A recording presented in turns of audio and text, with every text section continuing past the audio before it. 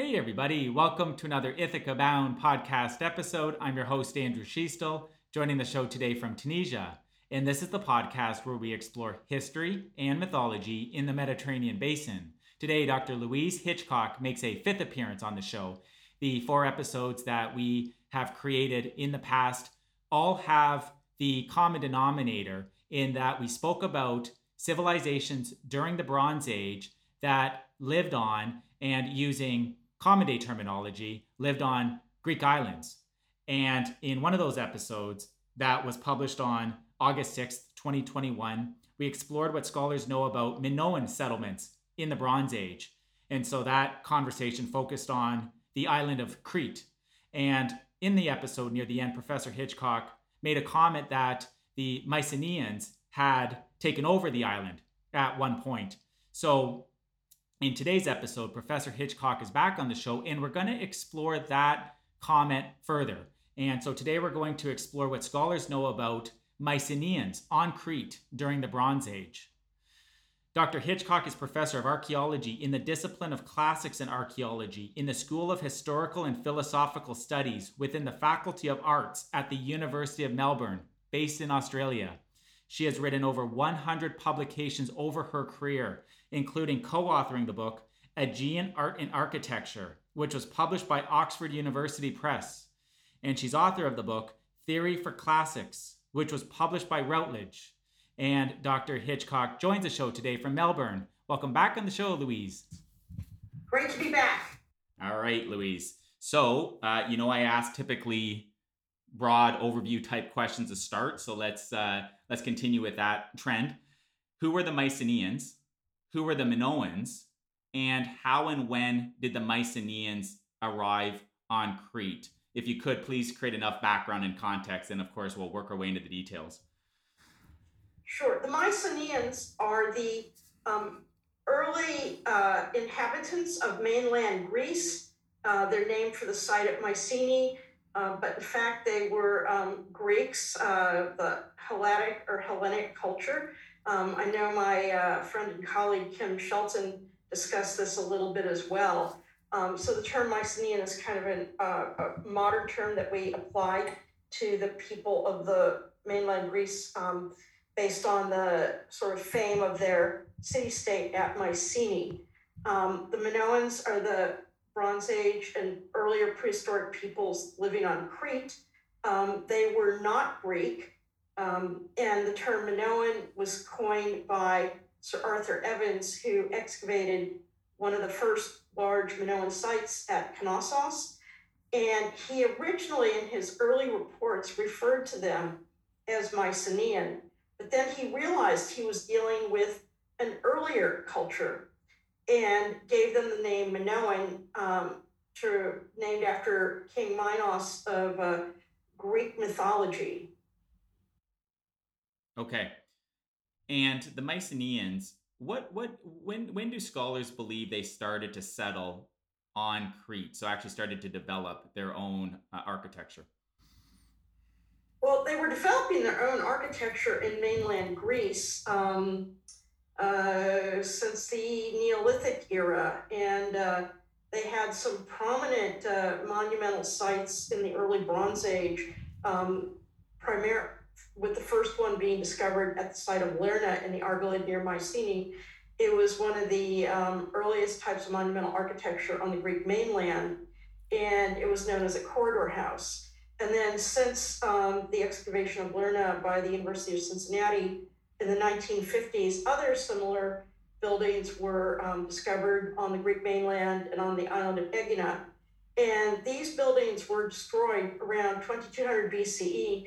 And at that time, the mainland inhabitants of Greece kind of retreated into, again, being a sort of small village culture.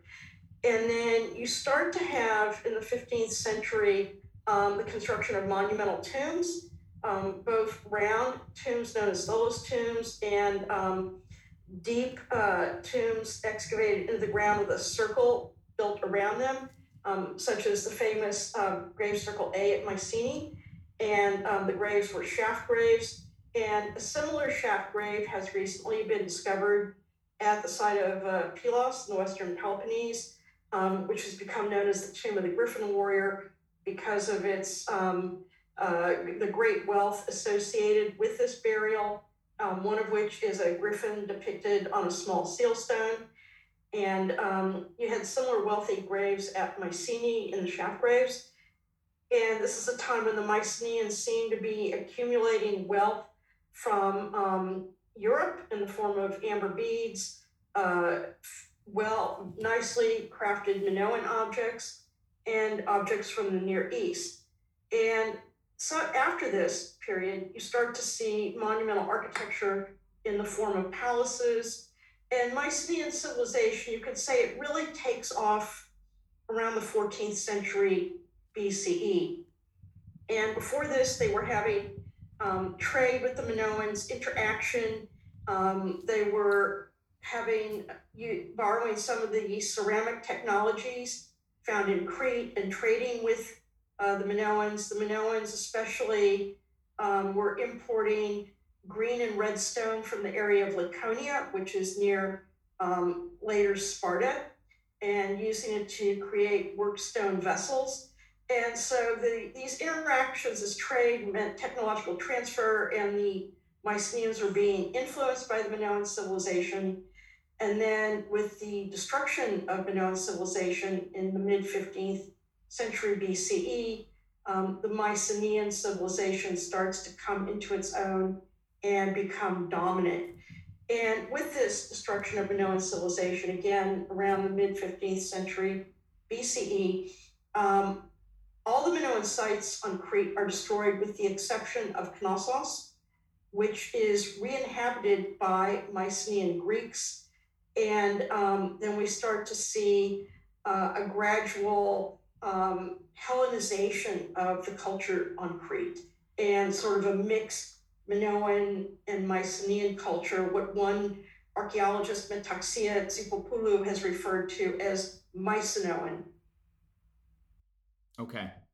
Is it the when that development starts to occur by the Mycenaeans on Crete, is that believed to be the 15th or 14th century, or one of those two centuries? It would be the mid-15th century, but like around 1450, 1470. And then the emergence of the Mycenaean palaces on the Greek mainland seems to take place in the 14th century, let's say around 1365. Okay. So for the most part, you said Knossos. Is that predominantly where their settlements, or if it's, their settlement was, or did they, or have settlements been found in various parts of Crete? Why I'm asking that is it seemed like the Minoans had many different settlements throughout the island.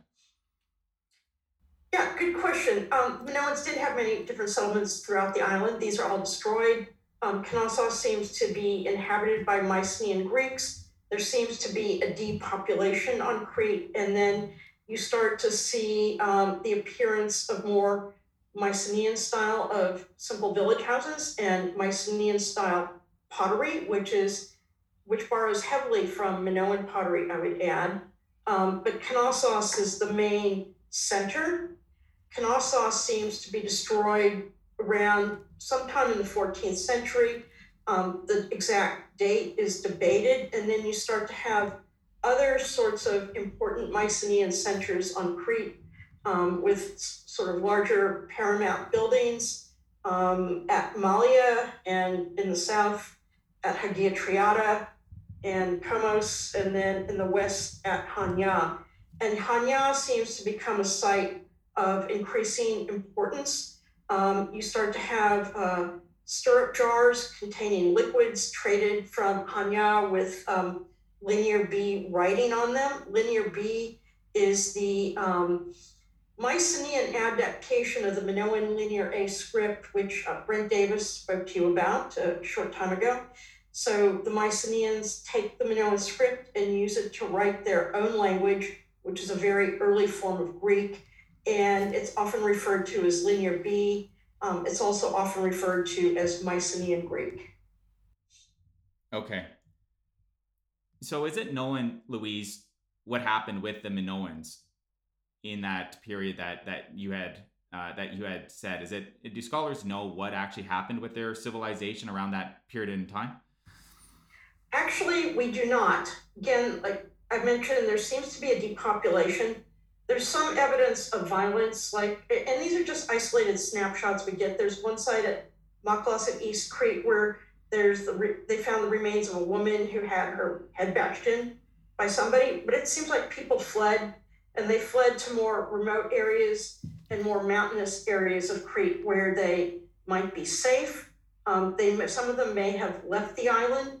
We really don't know what happened to them. And there seems to be a reluctance on the part of Aegean archaeologists to seriously address the question of what happened to the Minoans. And I think a lot of it has to do with, first of all, we don't know what caused the destruction of Minoan civilization. Some people believe the Mycenaeans came in and wiped them out. Others believe that there was some kind of civil war amongst the Minoans themselves that resulted in these settlements being abandoned and destroyed, and that somehow the remaining Minoans welcomed in their Mycenaean brothers. I think there's a real reluctance to show too much of a connection between the Minoans and the Mycenaeans because, again, with the Minoans being a non-Indo-European people and heavily influenced by the Near East, to admit heavy Minoan influence on the Greeks would also be to invite the notion that there is strong non-Greek influence into ancient Greece. And this kind of goes against the narrative of Greece being the sort of fount of Western civilization. I don't know if that's the case, but for whatever reason, Mycenaean archaeologists, Aegean archaeologists, have not seriously addressed the issue of what happened to the Minoans or where they went. Is it known or being evidence-based or believed that the Mycenaeans had regular contact on the island with the Minoans prior to the 15th century BCE, and that it's in that century, so I think you had referenced approximately 1450 to 1470, is it that around that period of time is when it's believed or known that the Mycenaeans gained control over the island? Yeah, it would be in that period of time that the Mycenaeans gained control, at least over Knossos. If they were involved in the destruction of the other sites, then they gained control of the island. If they stepped into a vacuum created by, let's say, a Minoan sort of civil war, then they would have moved into an area that was largely in ruins and extended their influence. We know for sure that the Mycenaeans were heavily involved by the Minoans prior to the destruction of Minoan civilization because of the artistic styles that the Mycenaeans adopted. They adopt the fresco technique, they adopt many of the pottery decorative motifs, although the Mycenaeans had their own sort of pottery shapes. They adopted Minoan seals and ceilings and fresco technology and many other things. And this had to do with sort of trading relationships between Crete and the mainland that go back to the beginnings of Minoan civilization, if not sooner. Is there evidence that after that inception period, if you will, the 1450 to 1470s, as it pertains to the Mycenaeans on Crete in more of a hegemony type way, is there evidence that Minoan culture remained in some aspect, maybe becoming more to a lesser extent or diluted in some way? But is there evidence that that the Minoan culture still existed on Crete after 1470? Without a doubt, it became what we call an entangled culture. Some of the things that persist is that the Mycenaeans actually remodeled Knossos and painted new frescoes which shows strong Minoan influence. And of course, the fresco technology was Minoan. Many of the pottery styles remain the same. You see a lot of similar iconography. What changes a lot, especially in the sort of hinterlands and the villages, the architecture changes from being sort of a squarish house with multiple rooms to being the more rectangular hall, four-hall and porch that characterizes Mycenaean palatial and vernacular architecture. Pottery shapes that are Mycenaean, such as the stemmed kylix with handles for drinking wine, replace the dominance of cups on Crete. And so it becomes very much a blended culture. In the episode that you cited with Professor Kim Shelton, and for those listening to provide a bit more information, if anyone hasn't heard these episodes and wants to listen to them, Professor Kim Shelton, a friend of Louise's, was on the show a short while ago. Louise and I are doing this recording on August 24th, 2021 as a date reference.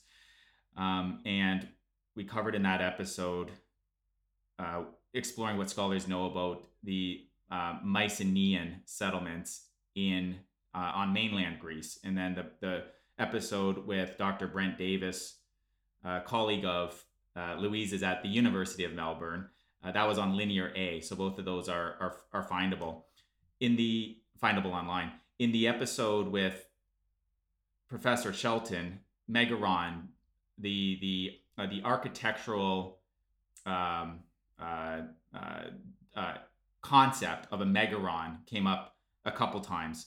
And so did any megarons show up on Crete, Louise, under the Mycenaean control of the island? Yeah, we have megaron-style structures. We have a large monumental building at Gornia on the Bay of Mirabello in eastern Crete. In terms of what was found in it, we don't have a lot of evidence. It was excavated over 100 years ago, so the finds from it were not recorded, but it imitates the style of a Mycenaean palace, but on a smaller scale.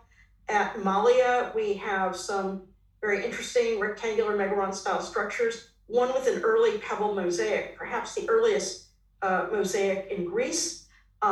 We have the foundations of a large megaron palatial building at Hagia Triada that was superimposed on the Minoan building. All we have are the foundations because the rest of it just didn't survive, but we have enough of it to know that it was a very different style of building. And then we get smaller houses that consist of a rectangular hall and porch with an axial entryway that start to be what characterizes village architecture throughout Crete from about this time onward. Okay. If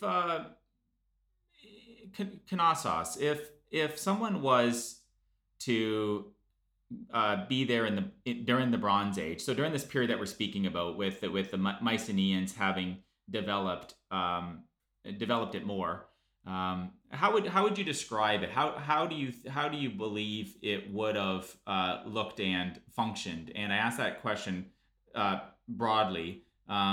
Can you create a bit of a panoramic of what you believe in terms of probably the number of buildings? Were there new palaces? Was it a development of onto the previous palace by the Minoans, etc.? The Mycenaeans inhabited the palace at Knossos. They did some remodeling and they re-inhabited it, and it seems to have functioned in a very similar way to what it had previously in terms of the types of rooms found. They painted a new procession fresco there. They painted a number of other frescoes, which we have in very fragmentary remains. I mean, people are familiar with, when they think of the Minoans, the famous bull leaping frescoes. And in fact, those bull leaping frescoes date to the Mycenaean era. We can suppose there were earlier Minoan frescoes in a similar style because we find bull leaping frescoes created probably by Minoan artists in Egypt. But many of the art, and let's say the ideology, the artistic and symbolic ideology of the Minoans seems to have been continued to a large extent by the Mycenaeans. Okay. And how big would Knossos have been in the Bronze Age, do you believe, as a site? Which era are we talking about? The in the with the Mycenaeans, so the once they've gained control. I'm trying to paint the picture, and Yeah, please yeah, yeah. please estimate as needed, of course, because I know some information isn't needed. But is if somebody, just really broadly, like are we talking about hundreds of individual buildings in Knossos? Are we talking about maybe a couple dozen? How big would Knossos have been? Uh, let's say a couple dozen. It was the biggest site in Bronze Age Crete. The thing is, it hasn't been 100% excavated. You have like a building here that's been uncovered, a building there.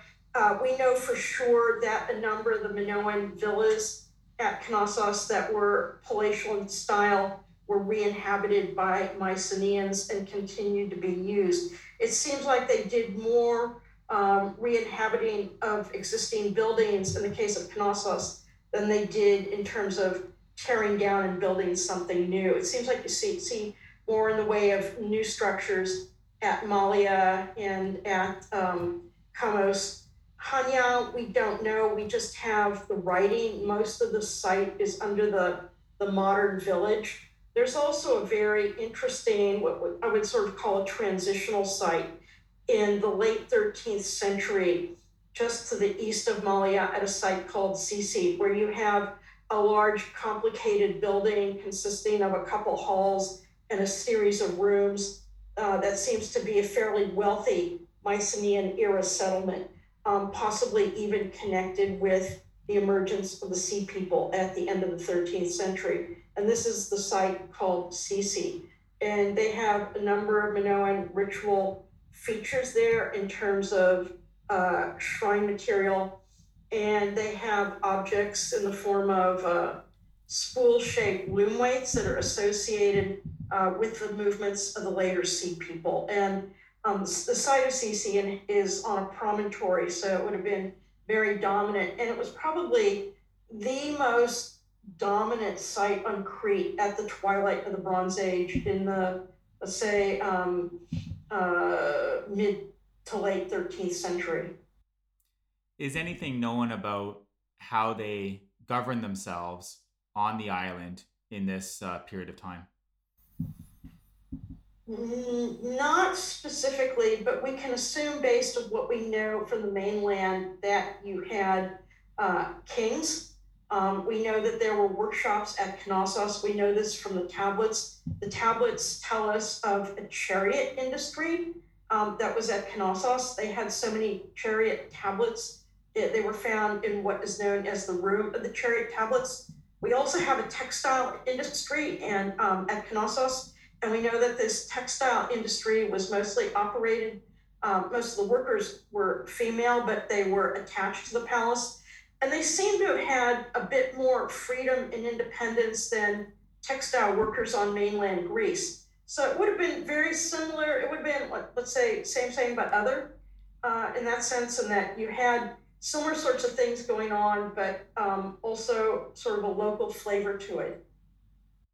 In the episode with Dr. Davis, he mentioned that Linear A and Linear B were originally discovered in more modern times on the island of Crete. And I'm sure in a past episode or episodes, you've brought that up in some way as well, Louise.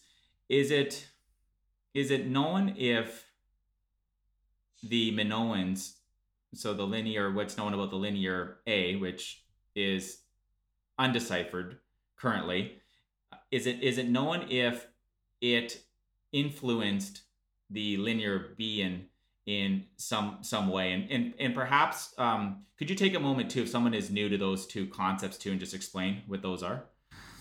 Yeah, absolutely. One influenced the other. The Linear A writing system was a writing system composed of around 86 signs that represented syllables, as well as pictograms that represented commodities, as well as a number system. And this system of signs was used by the Mycenaeans to write their own language, which was an early form of Greek. It's like, if you think of it this way, the alphabet we use to write English is also used to write French and German and Italian and a number of other languages. It's the same alphabet, but used to write different languages. We could think of the linear script in the same way. Linear A was a script, but it was borrowed and used to write a different language in the form of Mycenaean Greek. Also, the same script was borrowed on Cyprus to write their language, which is a different language, also undeciphered. I hope that makes a little more sense of it. It does. Yeah, there's aspects of the linear A. I think you used the term borrowed. It in the linear B, which was the writing system used by the Mycenaeans, and you cited that a similar fashion occurred on Cyprus with the civilization there. Correct. I would just add two more things. The languages were used a little bit differently in some respects, in the sense that, as far as we know, Linear B was only used to write administrative documents, whereas Linear A actually had ritual purposes. It was used, there are a number of Linear A ritual inscriptions, which is what Brent wrote his PhD on. So it had that more difference in function. Whereas it seems, from what we know of Linear B, it was only used for administration and record keeping. Okay. So is it known if, and is there any evidence on the island, since we're speaking about this area today, so what would be using modern day terminology, the island of Crete, did anything survive in terms of writings beyond record keeping for the Mycenaeans in this period? No, not on Crete, not on the mainland. It's all economic and administrative documents. Didn't maybe it comes inside that context, but didn't some certain deities that the Mycenaeans worship and the like the term like the Wanocks, doesn't that come through in some of their language somehow? Yeah, it does. I mean, I can't remember whether this information comes from the mainland tablets or from the Cretan tablets, but we do have a number of deities mentioned in Linear B, including Zeus, Athena, Hermes, Demeter, and Poseidon, and probably a couple of others that I'm not remembering at the moment. Okay. Well, let's go to what's known about religion then in this period of time on the island of Crete. What's known about that in terms of the Mycenaeans in this period on Crete? What's known about their worship?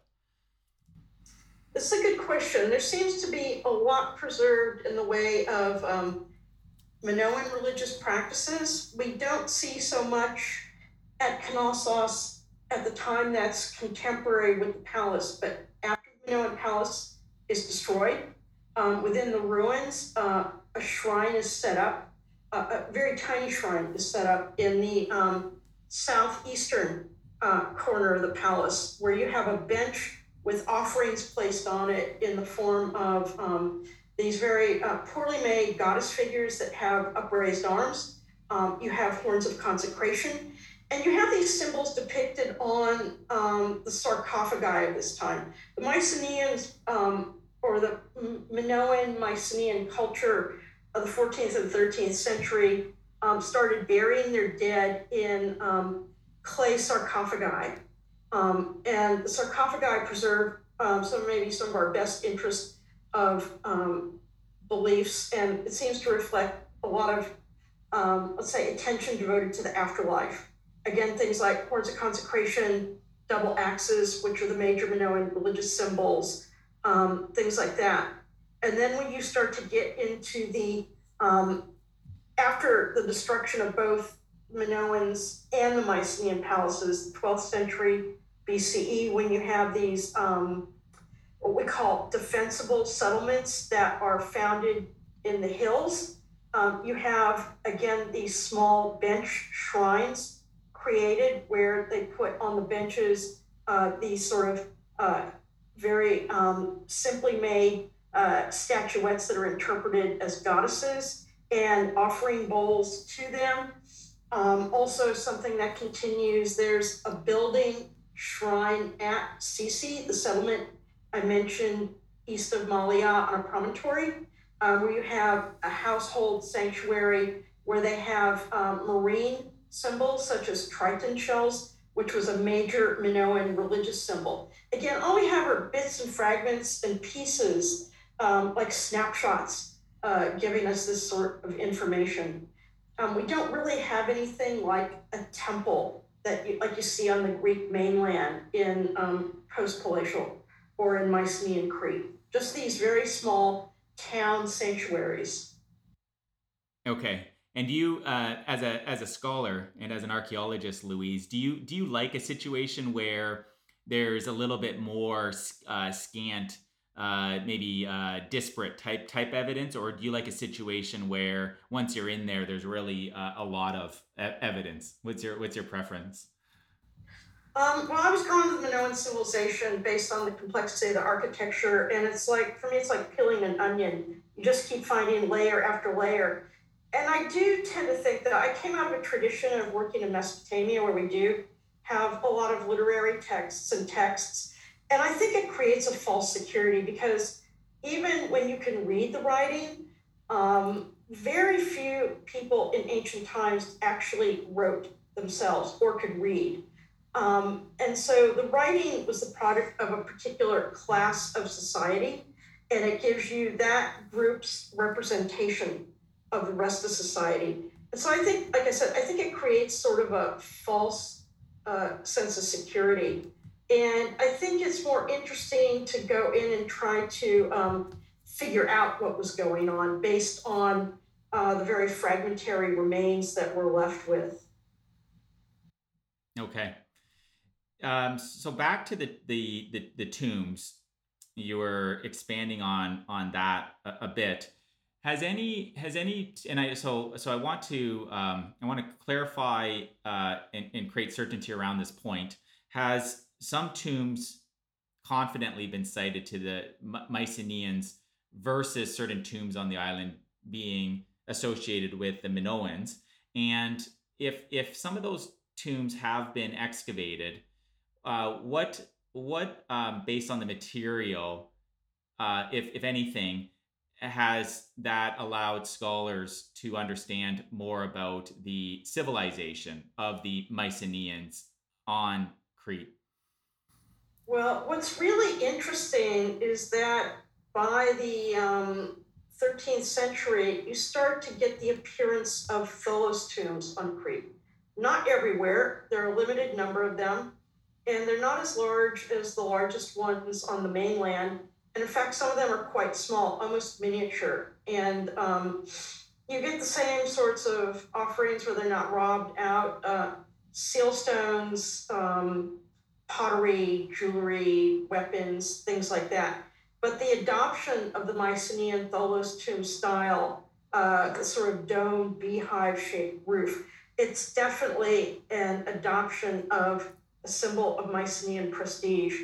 And you actually have a very tiny one that was found buried that was dates well into the, let's say, the geometric era.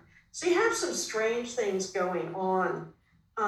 You also get a lot of more common are what we would call rock cut chamber tombs, tombs that are just cut into the rock where the body could be disposed of or placed in one of these clay chest burials that I mentioned. And again, a lot of Minoan symbolism associated with these clay chest burials. They're often called Larnax burials or bathtub burials because they're kind of in the shape of a bathtub. And it seems to be a lot of focus maybe on genealogical connections and on, with these sort of bench shrines that I mentioned earlier, focus on a female Minoan deity of creation, but nothing really specific. So in the tombs, Louise, is there any items that were prevalent? The tombs that there's confidence that were cited to the Mycenaeans. Was there any prevalent objects that people were buried with that were found? Mostly pottery, and it would be more in the sort of Mycenaean style of pottery at the time, which is itself a fusion of Minoan and mainland styles. I'll tell you one thing that's interesting. The one thing that persists in Crete that's different from the mainland, that goes from the early Bronze Age of the third millennium straight through um, past the end of the Bronze Age into the early Iron Age, are the type of cooking pots that were used on the island. The Minoan cooking pot tended to be a sort of large pot with three legs, what we call a tripod. And on the mainland, even though they introduced what we would call cooking jugs, a sort of jug with a rounded base that could be nestled in the hearth, ashes of a hearth, the tripod cooking jug seems to stay on rather strongly, indicating sort of strong local traditions being maintained. For a long time, it was thought that the Mycenaean cooking jug never made it into Crete, but now in a couple of sites they found evidence of that. So you would have maybe mixed cooking traditions, but I find it rather interesting that this cooking style is maintained very strongly throughout the entire era. Interesting. How cosmopolitan do you believe Crete was under Mycenaean control? You mentioned cited an object there, for instance, that came from believe that it came from somewhere other than the island. So there had to been some kind of interactions, or there could have been some kind of interactions, I suppose. Versus someone coming from the mainland and then beginning to inhabit in on the island. But how cosmopolitan do you believe the island was in terms of its regular interactions with other civilizations? Were there a lot of other civilizations coming to the island in this late Bronze Age period, either making visits or potentially inhabiting as well? That's a really good question. We don't see a lot of evidence for foreign habitation, though I will mention one example in a moment. But Crete seems to be fairly prosperous under its change, let's say, social fabric, as long as the Mycenaean palaces remain strong, because it was the continuation of the Mycenaean palaces that helped keep the sea lanes open and free from piracy. Once the Mycenaean palaces are destroyed at the end of the 13th century, most of the Minoans, not all, but most of them seem to have fled to the mountainous regions where they had these highly defensible sites. Now, it's interesting, in one of the houses at one of these defensible sites, you found a foreign style sword that was introduced into Greece from Italy. It's known as the now two sword. It was probably locally made in Greece, but it was still of an Italian style.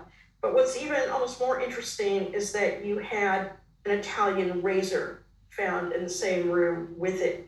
So it might indicate somebody who'd been a mercenary or servant, maybe from Italy, traveling around the Aegean, somehow ending up at this one particular building.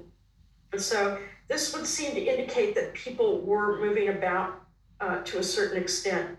You also start to see more in the way of figurines in this era representing a male warrior society.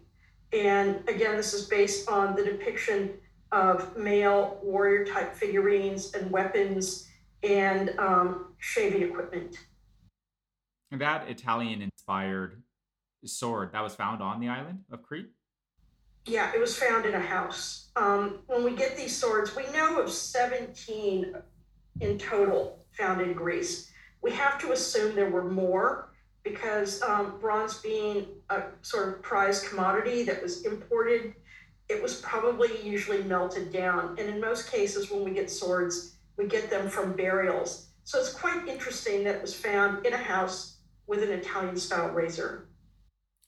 You spoke a bit about the architecture earlier on the island under the Mycenaeans.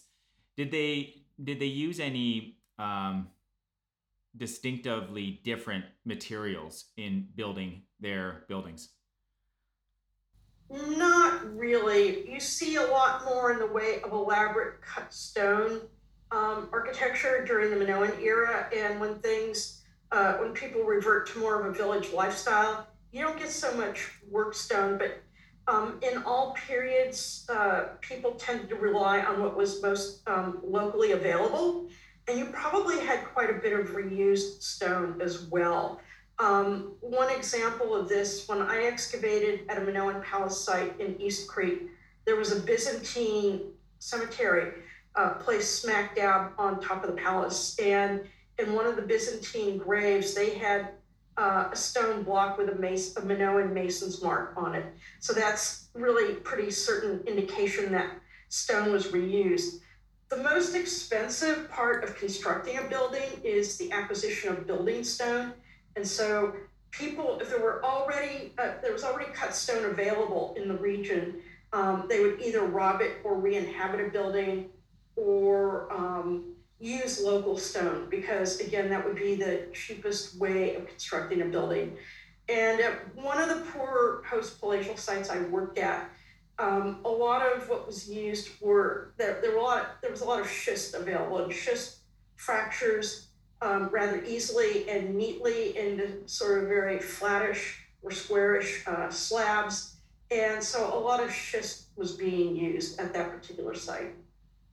So again, just local stone was used throughout time, but you would get more elaboration again with more, let's say, complex structures. And I could Google it, but we're in the middle of the conversation, and as many know, I try to keep the Googling. I try to keep it to a minimum because it you can hear it on the audio. But what can you elaborate on what schist is? Schist is a stone that I can't give you the exact geological term without Googling it myself, but it's a stone Okay. that fractures rather easily, and it has a rather sort of shiny surface to it. Um, and I would say it's not as strong as limestone, um, not as strong, which is very hard and dense. Um, Not as shiny as gypsum, which is crystalline, and not as flexible to use, let's say, as sandstone, which is because of its sandy matrix, is easier to cut, uh, but not as nice to look at, let's say, as hammer dressed limestone or gypsum is. Okay. Before we go to the later part of the period and discuss what is known or inferred about what happened with their civilization on the island, in this conversation, in a fairly short period of time, we touched base on a lot of different topics, and it's been very interesting. Is there anything else that you want to share, Louise, about this civilization on the island in the period that we're speaking about, that we either haven't touched on yet, that you think is prudent to speak about in this episode, or that you want to really emphasize? I would like to emphasize that maybe it's like with the destruction of the Noah civilization, and the inn can also be becoming re-inhabited by Mycenaean Greeks. It's kind of a real decline from what the civilization had been. It marks a very great break with the past, and the beginnings of an emergence of a new Hellenic culture on the island. And I would say that maybe the period of the Minoan palaces, which was short-lived in the sense that it's about 500 years or so, that was maybe the most peaceful part of the history of Crete. Crete has always had a lot of fighting between various city-states amongst themselves, and also a lot of fights with outsiders, the Arabs, the Venetians, the Turks, and so on and so forth. So it's it's became part of a, I would say, as after the decline of Minoan civilization, it became part of a crossroads where you had a lot of, let's say, violent interactions, but also, I mean, very important and vibrant culture. One of the, this is kind of departing from the Minoans a little bit, but one of the earliest written law codes is to be found at Gortin in southern Crete, which I believe dates to around the 8th century. So Crete was always an important place, but never as important as it was during the Minoan era. So earlier in the episode, Louise, you had mentioned the Sea People. What's known about who they were? Yeah, that's like a whole separate series of podcasts. I just finished writing a short article for the Oxford Classical Dictionary on the Sea People. Sea People is a modern term given to various different tribes that contributed to the collapse or the end of the Bronze Age. They basically destroyed the Mycenaean palaces, the great Syrian trading city at Ugarit, destroyed a number of sites on Cyprus, not all of them. They would have sacked Troy. They would have attacked the coastal areas of Crete. Maybe some of them hid out there. And they attacked Egypt. They're mentioned by Ramses III and by Mer-Neptah and portrayed on the mortuary temple of Ramses at Medinet Habu. And they are given various tribal names, which may or may not be associated with various groups throughout the Mediterranean. But what seems to link them is they adopted Aegean-style pottery, Mycenaean-style pottery. A lot of people want to see them as Mycenaean colonizers that colonized the entire Mediterranean. My colleague Aaron Mayer and myself have interpreted them as a piratical culture that sacked various wealthy cities in the Mediterranean in the 12th century and picked up new followers as they traveled, and then eventually settled in various regions of the Mediterranean, becoming known as the Philistines, the Phoenicians. They contributed to the Hellenization of Cyprus. Some of them probably also settled in Crete and in Italy. And that's sort of the thumbnail. But the Sea People, it's really one of these really big and controversial areas of study at the moment. Okay. So a closing question, Louise, working our way to wrapping up the conversation today. By the end of the Bronze Age, what's known about the Mycenaeans on Crete?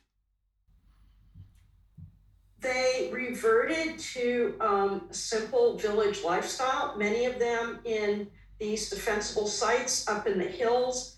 There were something like 800 or 900 of them have been documented, although only a small number have been excavated.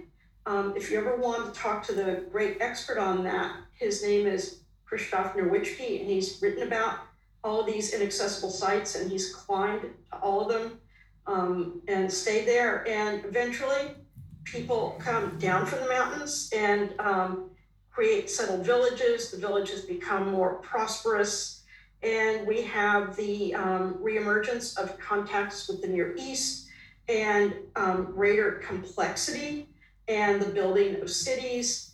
And eventually, we have what's known as classical Greece. But again, with the end of the Bronze Age, you lose all writing in the Aegean.